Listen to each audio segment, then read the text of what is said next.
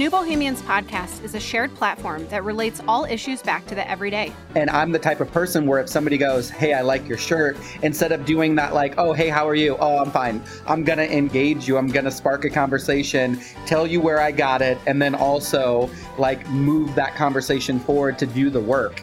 Twice a month, we bring you interviews, discussions, and collaborative creation to explore topics and their intersectionality with folks on the ground. As a teacher, our plates are full to the max. I wear so many different hats in a day. I can't even bring all the hats with me to complete that. And I know it's true for many staff in our buildings. I'm your host, Ashley Vanorny, and we're working to highlight local voices here in Iowa and beyond.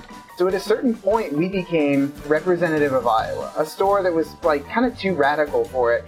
And that's not, to say that we brought anything new to this, like we didn't invent humor. I always knew that this was a state that had humorous, open-minded people, that we were like dumbing it down for ourselves.